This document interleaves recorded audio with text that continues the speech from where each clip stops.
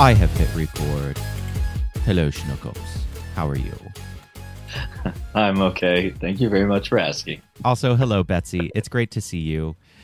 So just a heads up, this is probably also going to go on the main feed, on the Sacred Tension feed, because I am behind on the production schedule. So this is going to have to be a public release. So hello, you disgusting freeloaders, you goddamn socialists who don't pay. I'm kidding. I'm kidding. I love all of you.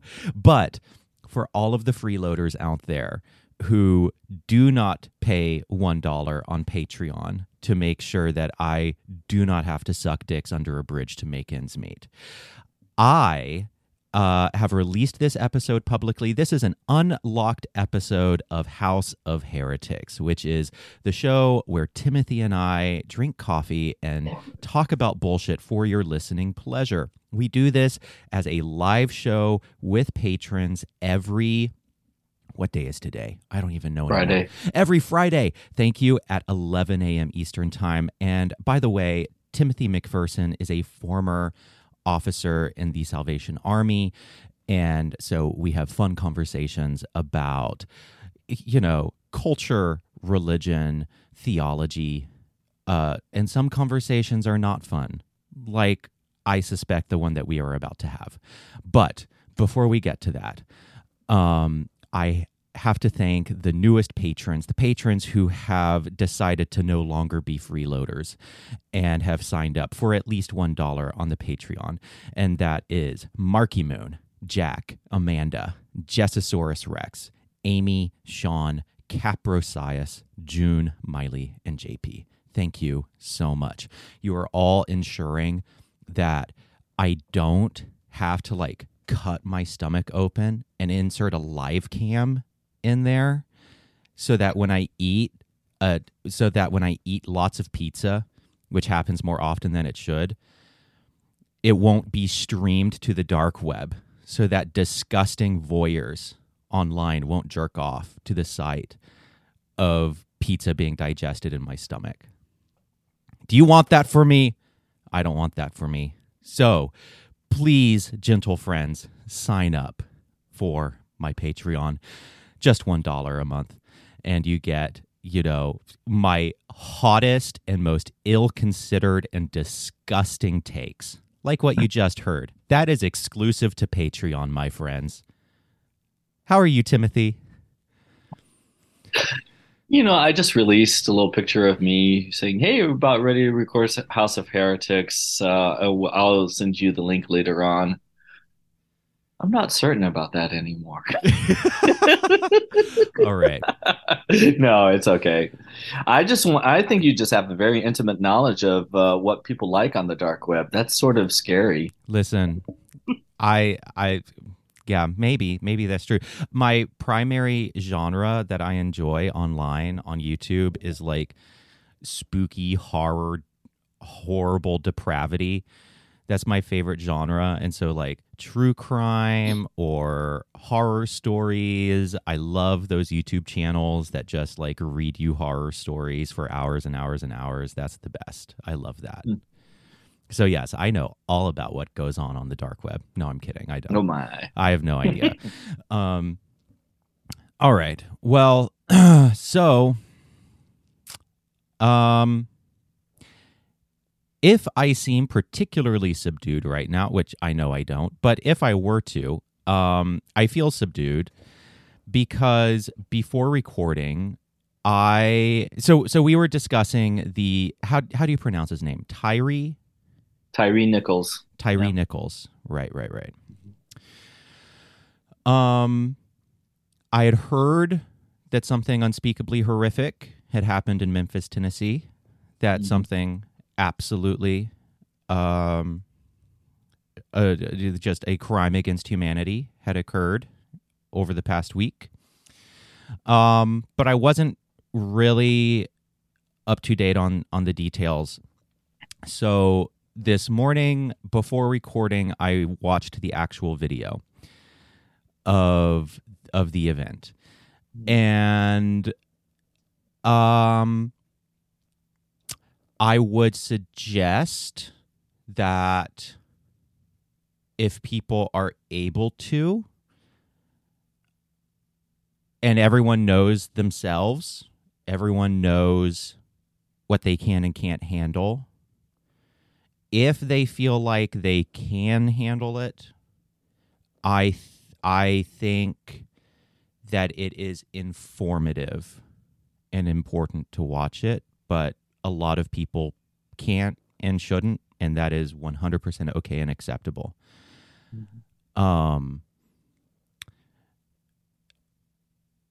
A lot stood out to, I mean, for the main thing that stood out to me was just the egregiousness and the unspeakable horror of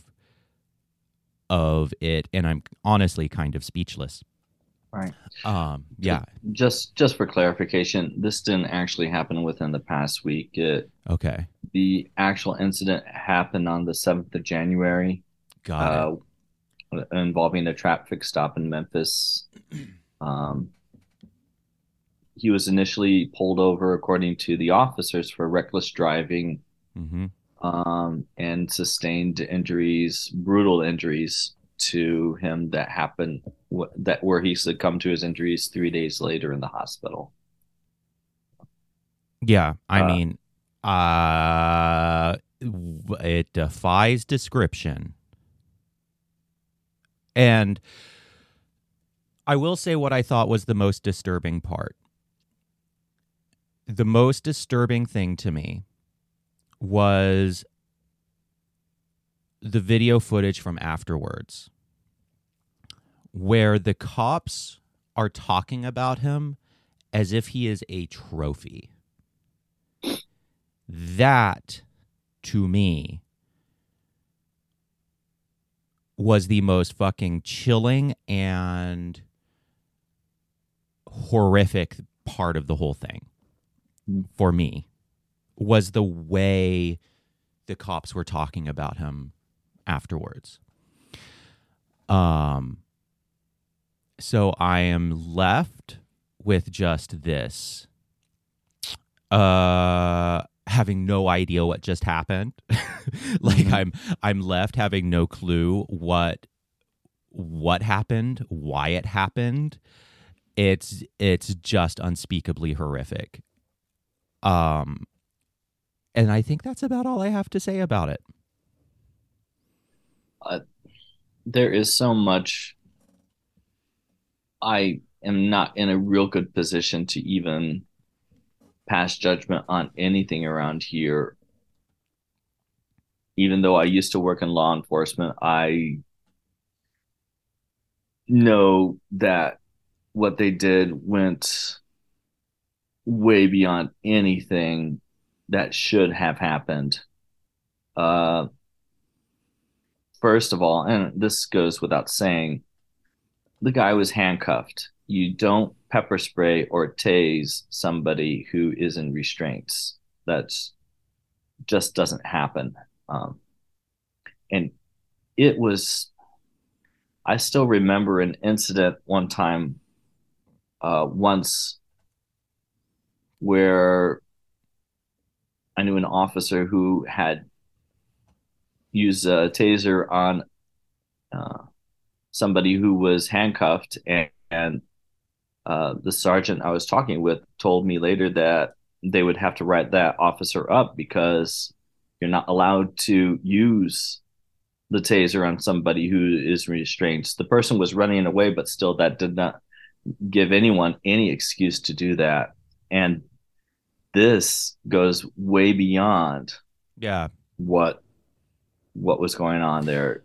It And by the way, it's something just occurred to me that I want to clarify.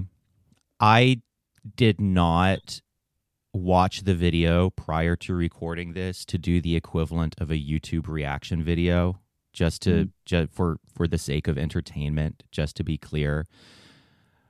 I went onto YouTube to look up news stories about it, and the top thing from CNN was the actual video, Right. and I just clicked on that and watched the fucking thing. This was not planned, and I am not.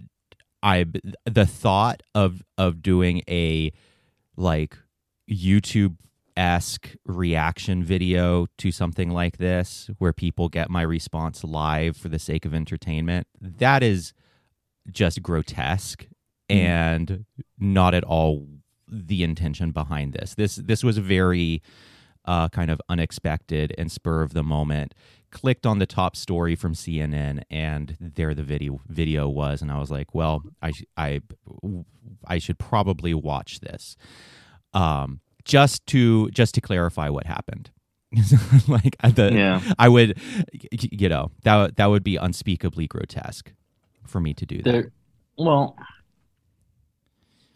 there's something in the human condition where we react differently to images like that. And I know you Yeah. yourself have been involved in a situation where you were forced to watch a Yeah. terrible incident happen there. Yeah.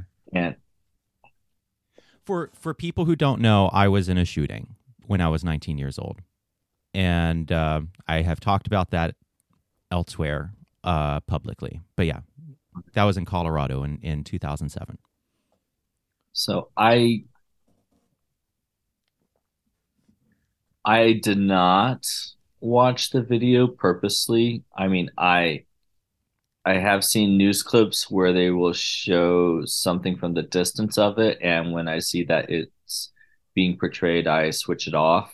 Yeah. Just because I also know myself and know that I know how horrific it is, and I don't want to necessarily have my brain wrestle with those images for a Yeah. while. Yeah. You already know So, it. You yeah, already know. You already know it's right, bad. Yeah, definitely. right. Um So I guess with this incident, and this is probably the issue that comes up for many people. First of all, it involves the police. Second of all the officers involved were black. And so those are like two topics that are so contentious right now hmm. that it's difficult to say what is right, what is wrong, and there is so much gray area here that it is difficult to. What I want to try to avoid is putting a blanket statement over everything and saying this is why this happened here. Oh And yeah. We here, as we have covered on this show before, when other really horrific events have happened, because I was in a shooting, right? And so I have an interest in violence. I don't really talk about it. I don't write about it, but I have an interest in mass violence. And by interest, I mean I have a personal stake in it because of my own personal experience of witnessing a shooting. And so I feel like I'm one of the few people who've won the worst fucking lottery on the planet, which is actually witnessing a mass shooting. And it has made me really interested in how people respond to violence, how the narratives surrounding violence take shape, and how those narratives they crystallize within minutes after the news breaks, and then they become very resistant to criticism. And sometimes those narratives are correct, sometimes they are not, because as we have covered on this show before, violence is incredibly complicated. There is never one single answer for violence. And I personally try to resist this strong impulse to impose a unifying theory of everything onto a violent event, especially in the first days and weeks after it takes place, and to have more of a detective mindset and be like, I don't know what happened. Let's figure it out. I can have suspicions, but it takes a long time. And I watched this firsthand with the shooting I was in. It takes a long time to figure out why someone did what they did. That's just the nature of violence. Anyway, sorry, I interrupted you. Go on. No, no, my thoughts. Okay, I don't know why they go this direction, but it's one of the trauma events that is seems to be in our collective psyche right now. My thoughts go to the attacks on September 11th. Mm-hmm. And have you seen the documentary of The Falling Man? Oh God, no, I haven't. But those images I cannot handle. Right. It's the same there for me, where it started off with this iconic image of somebody falling from one of the towers after it had been attacked, and the World Trade Center in New York, and it was almost in that one little blick, that one little snapshot of the image of somebody falling down. He looks so serene, and that's the wrong words for what was happening at the time. But it seemed, with all the chaos going on, he seemed to be so serene.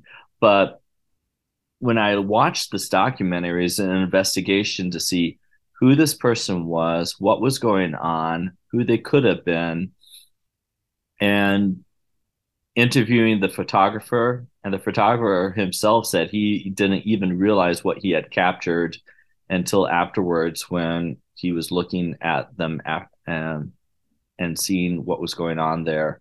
And he said the lens was almost like a protection gear for him, that he was able to shield himself from that horrific scene that was happening. And that was like a very controversial image of somebody who had to make a terrible decision. Do I stay in the building or do I end my own life?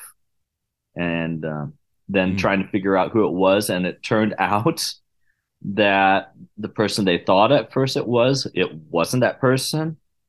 And the family who of the falsely identified person was horrified to figure out that they thought this was their husband, their father, etc. And it turned out to be totally wrong. They did come with a conclusion as to whom it might have been, but it was never directly said. And I don't think that's the point. I think the point is what, and at least in this incident here, the point of the documentary is, what does this do to us? How does it affect us? How does it change us? And there are no easy answers there that I have. No, not at all. No, I think that's a good example of, so several things stand out to me in what you just said. The first is just how, acts of violence and acts of destruction and acts of despair are very complicated. And it takes time to unravel them, right?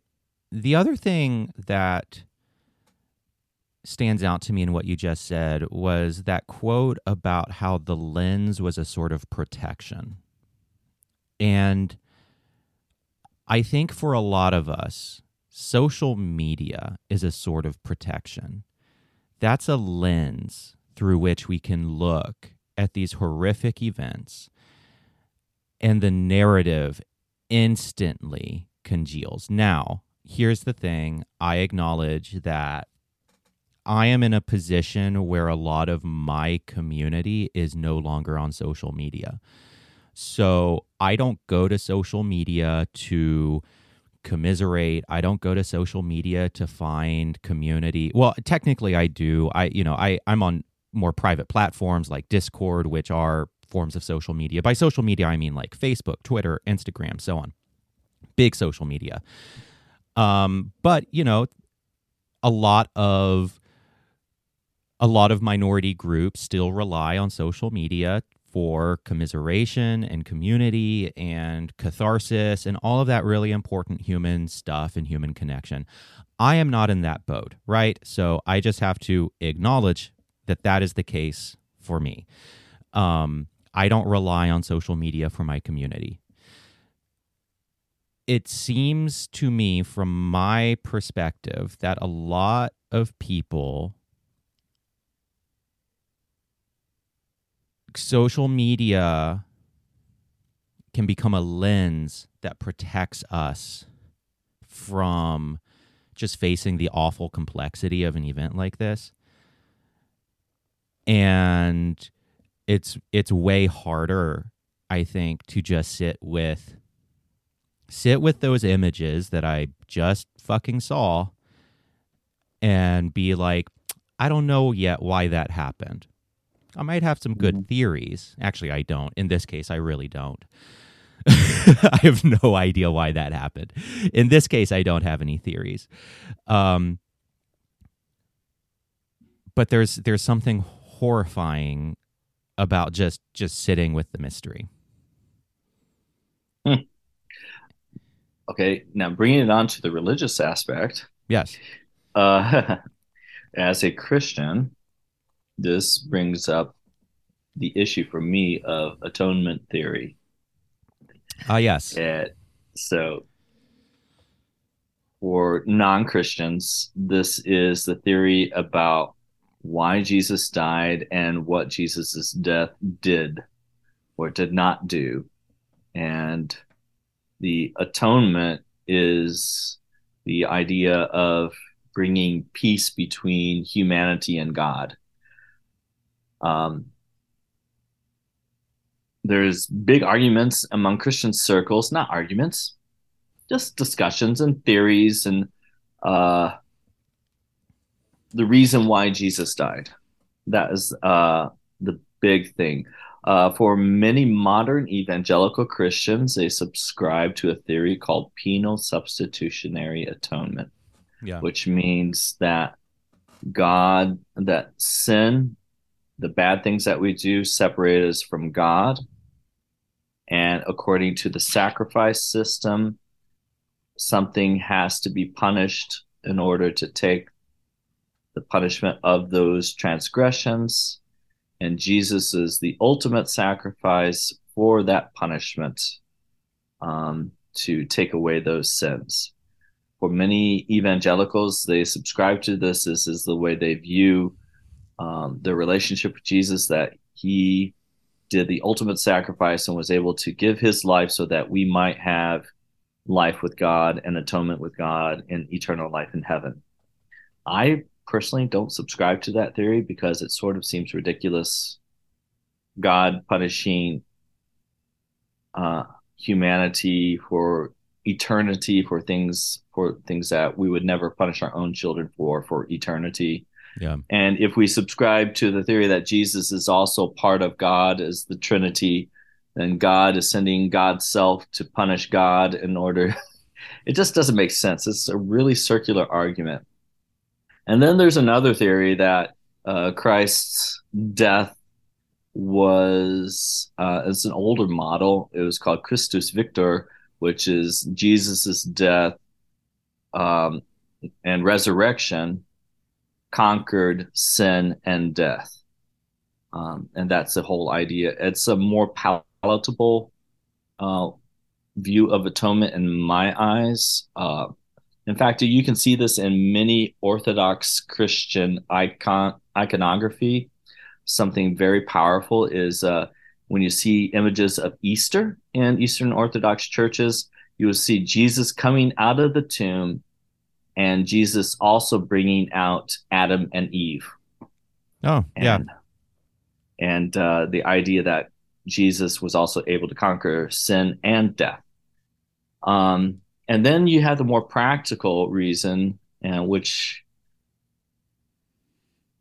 when I say it like this, I know so many people will be very angry with me for saying that. That the and reason why and Jesus by people we I mean meant other Christians. yes, I don't think the Satanists listening are going to give a shit. yeah, But probably not. but the one Christian who is going the one conservative Christian listening to this is about to get big mad. Yeah, the reason why Jesus died was he was executed for treason and blasphemy.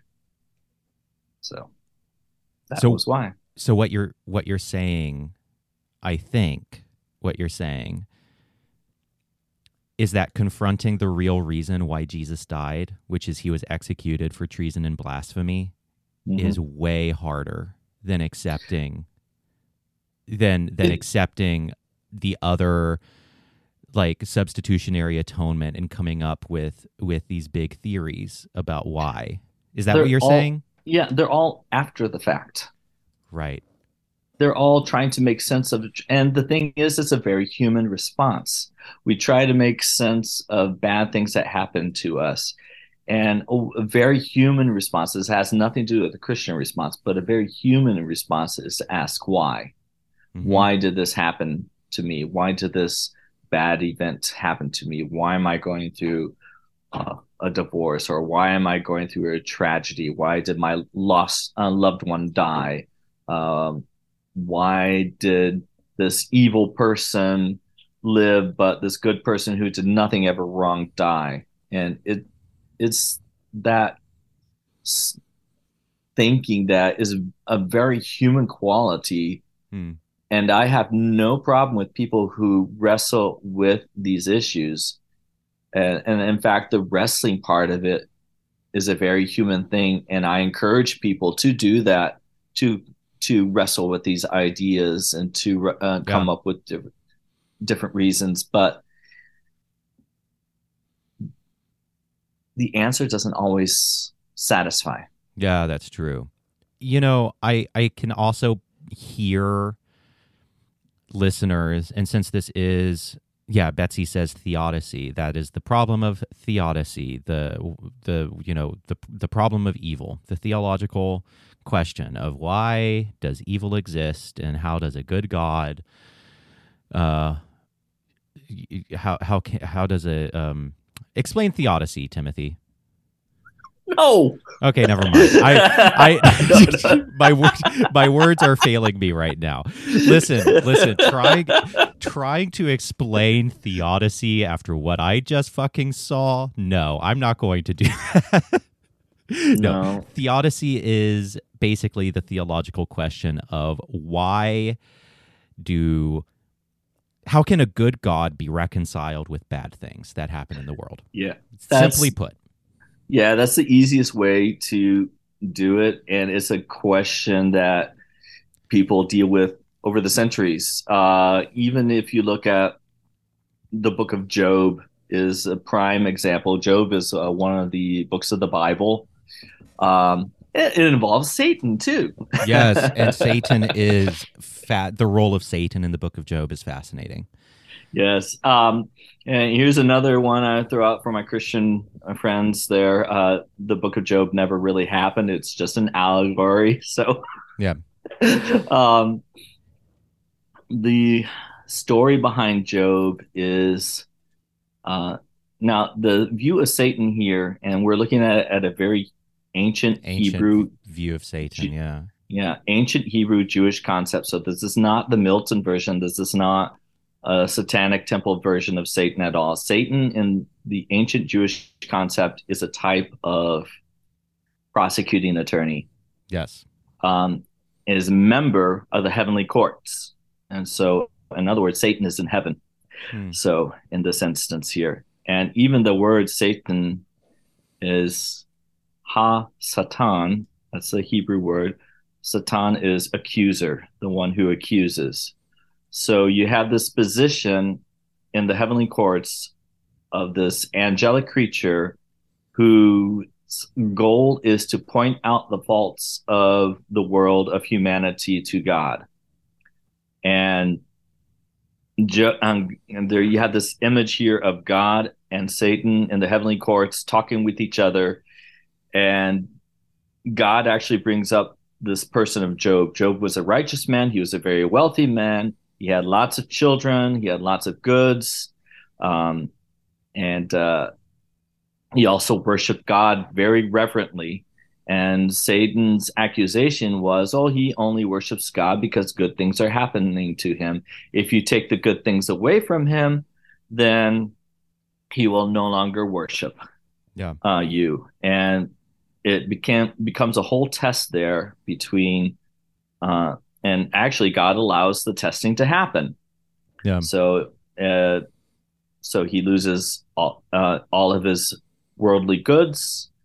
His children are killed in a freak storm. He's afflicted with boils all over his skin, and he's just basically suffering. His friends, when they come to torment him, actually they did.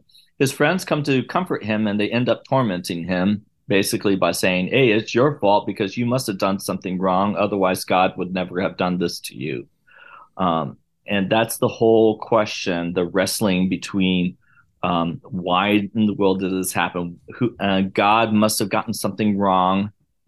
And when God actually finally shows up at the very end, God says to Job's like, "Who are you to even question me?"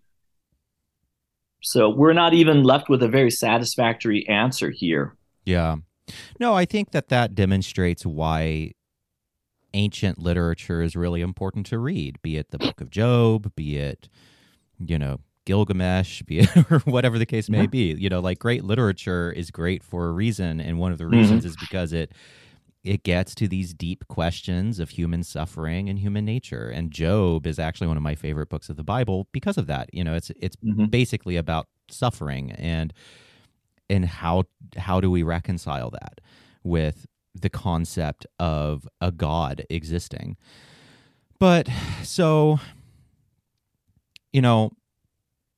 as I sit here saying, I don't know why this happened to Tyre Nichols, I can hear a lot of people in the audience, especially since this is going to be on the main feed, ask how can that be? It's obvious what this is. This is systemic racism.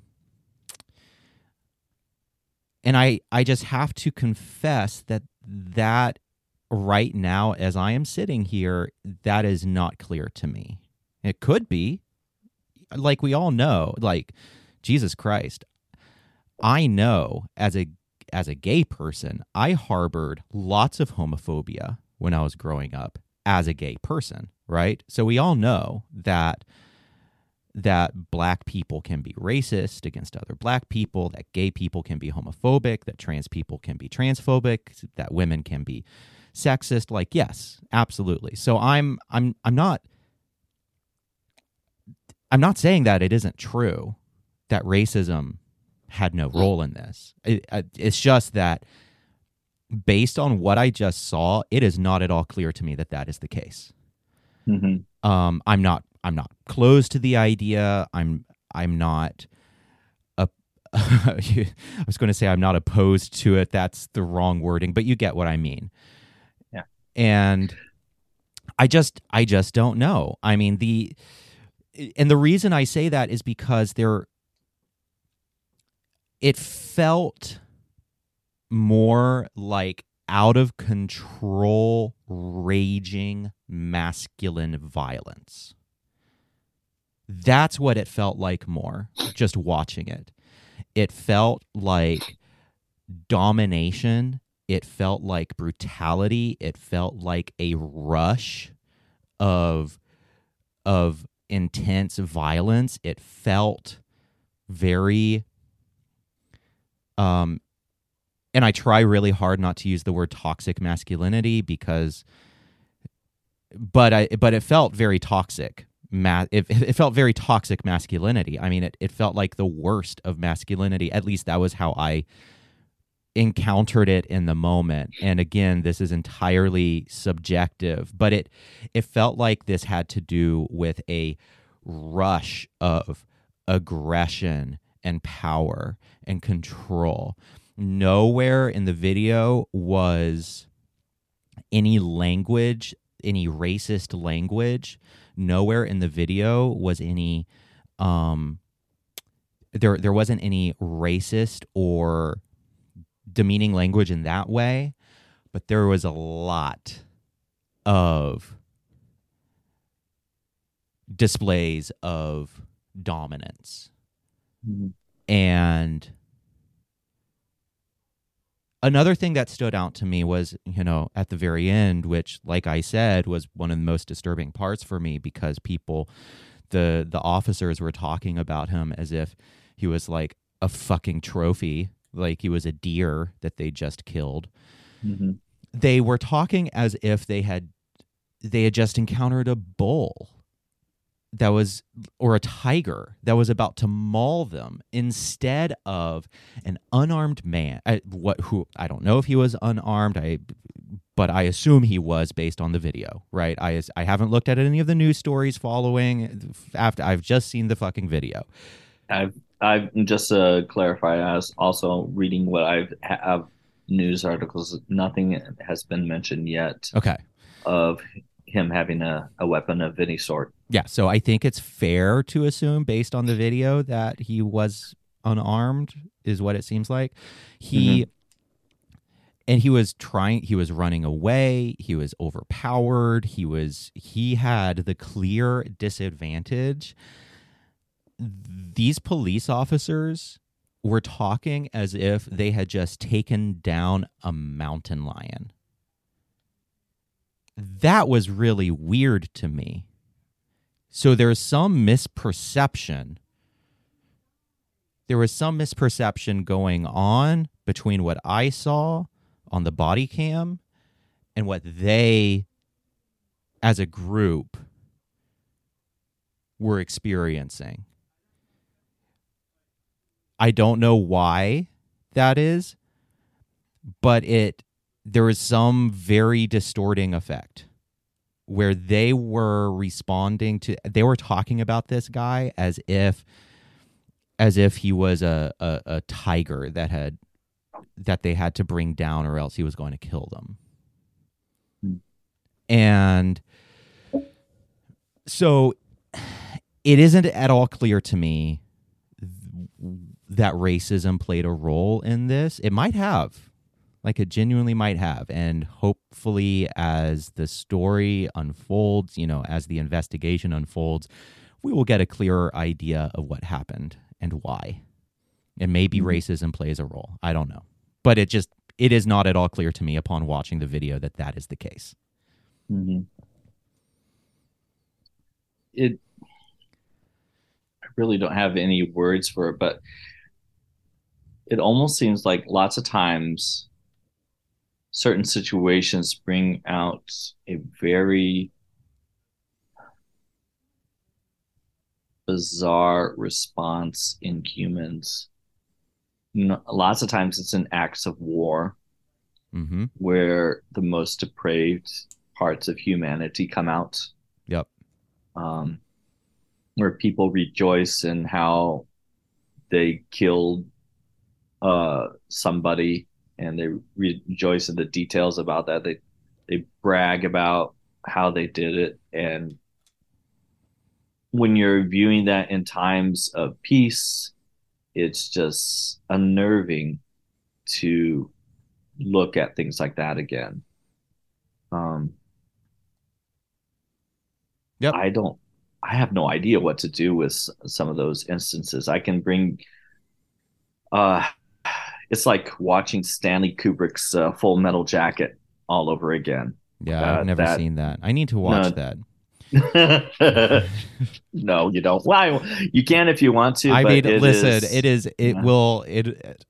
I'm pretty sure it'll be fine after what I just watched. But Yeah, yeah. so another thing that I want to emphasize, by the way, is people respond to violence in really different ways, Hmm. and that's okay.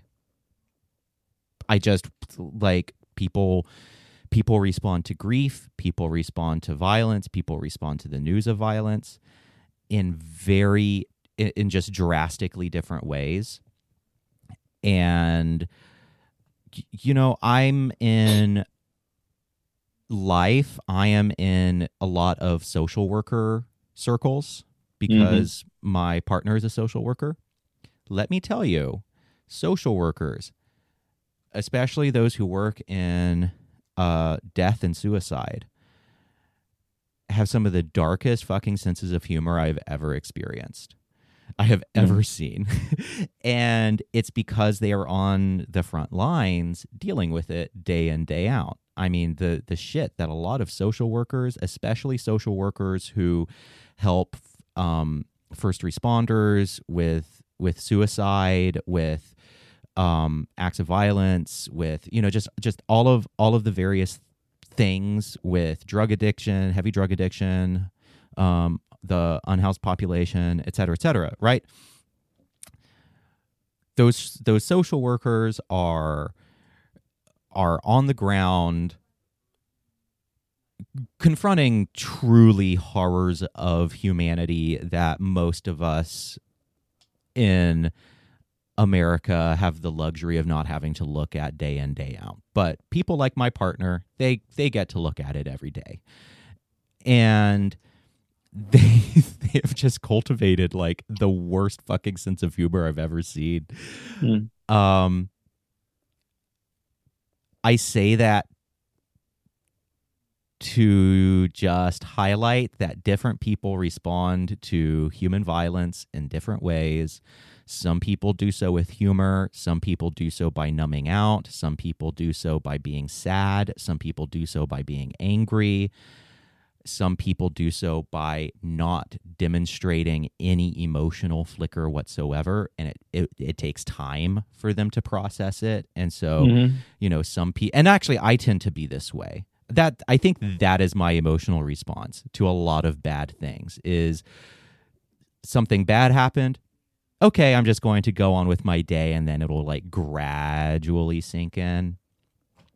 And I sometimes worry that online culture and social media really valorizes specific emotional responses and doesn't allow for like the natural neurodiversity of human response to tragedy. Um, and there's nothing wrong with rage. There's nothing wrong with vindictive and with righteous anger. That's great, but not everyone is going to feel that in the immediate aftermath, and that is okay. It is okay for people to have different experiences. It's also Hmm. okay for people not to grieve online, right? Right. I have a pretty strict rule that social media for me is cats, Satan, and my content. That's it. And occasionally an article that I find interesting. And occasionally I'll boost a friend of mine who wrote an article or whatever. Like I'll boost something written by Lucian or by a reader, that's something that a reader sends in or whatever. Like right, but other than that, social media for me is very professional, and I'm not going to comment on this on social Hmm. media Hmm. because, and I think that's fine. People can process shit like this outside of the public eye with their friends, and that is okay. Hmm. Anyway, No, no, you're absolutely right. This all brings about. I've been watching The Lord of the Rings with my boyfriend because he has never seen it. I know that's sacrilege, it but is sacrilege. there's this one quote that I absolutely love. Um, it involves between Frodo and Gandalf. Oh yes, Frodo, in the Mines of yes, he, Moria, yes. yes, yes, yes. Even though in the book it doesn't happen then in the Mines of Moria, and but still, anyway. But the quote is still very real. There's this bad event that has happened. For those of you, I'm not going to explain the entire story. There's a bad event that has happened, and one of the main characters, his name is Frodo, said, "I wish it need not have happened in my time," said Frodo. And Gandalf, who's a wise wizard, said, "So do I, and so do all who live to see such times, but that is not for them to decide. All we have to decide is what to do with the time that is given us." And Mm-hmm. that speaks to me more than anything else.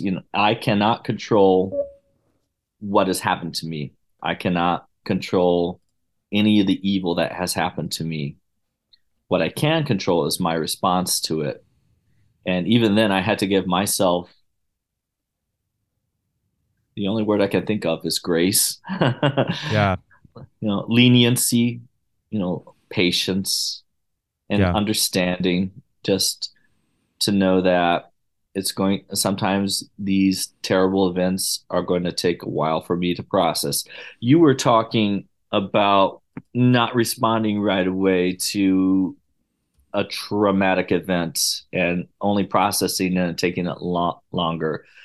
I've written about this recently on my blog post. I myself was assaulted, and this was in 2015. I was assaulted by somebody who strangled me, and basically had to do with me being bisexual. I remember him distinctly saying to me that he was going to beat the homosexuality out of me. Jesus Christ. And Yeah, you told me that. Yeah. yeah, and I was able to live with that for a good long time. Um, and I noticed, however, when I would talk about it to friends or even just acquaintances, they would be in absolute shock and then ask me, "Are you okay?" Because I'm not responding how they themselves would normally respond. Hmm. And then in this past year, I actually started having panic attacks about it. Hmm. I started remembering the actual incident, what it felt like, the air, the around me, where I was, the time of it happened late at night, so I remembered everything about it, and I started having these panic attacks, and I decided to get therapy for it just because I knew I myself couldn't process it well, and I needed some professional help to go over it, and it has helped me out a lot. My goodness, it was one of the hardest things that I have had to deal with. So, Yeah. Yeah. And it takes time and it's yep, brutal and we all do it in different ways. right.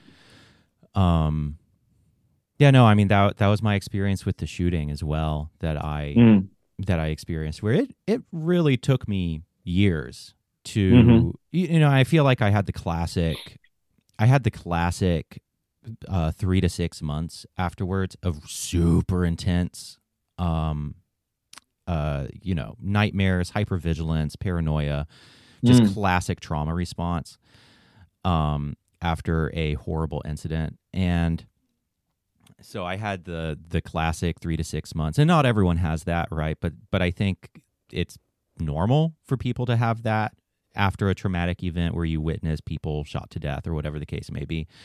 Um, and then whether it continues after that is a matter. Whether it goes on after that period, that initial period, is what determines whether you have PTSD or not. Um, and whether it's like your brain gets stuck in that setting and you're just endlessly processing it. mm, Um, and it doesn't go away, and you keep having the nightmares, and you keep having you keep having the hypervigilance and so on and so forth. yeah. For me, in my instance, it was me repressing it Yeah. in a way. I was able to stop thinking about it, Yeah. and then even right now, I was like, I'm all tensed up. My legs are all tense. Mm, My arms are tense, and yeah, and I'm recognizing, hey, this is just a normal response to what had happened to me, mm, and um, I was able to, in the past, no longer. I can no longer do this. I was able to push it down mentally until my body and my mind just said, that's enough. You need to process this. And that's what led to those panic attacks there of yeah. what had happened to me. So I actually, I'll just tell everybody what type of therapy I went through. I went through EMDR, which is eye movement desensitization. Oh, I forgot what the R stood for, but it was a very helpful process. Good. A Is it very, helping? Do you feel like it's helping? yes, it Good. was very hard. Okay. It was like what, and basically, this is what it involved. First of all, there's a lot of preparation ahead of time because you just don't dive right into it. But the preparation involves um, uh, having a good thought or memory to have for yourself to go to in order to counteract the traumatic images of what had happened. Um, and then uh, once you have that in place, uh, to also then have like the way my therapist did it with me, to concentrate on the good things that I can remember about what had happened during that assault. The good things are, I mean, are what I was thinking as I did not have any self blame on Hmm. myself because of Yeah, I what was had about to happened. say, finding the silver lining in an assault Yeah. is a bit of a challenge. Well, the thing but was, oh, but I and hear for me, this but I understand what you're saying. I hear what you're saying.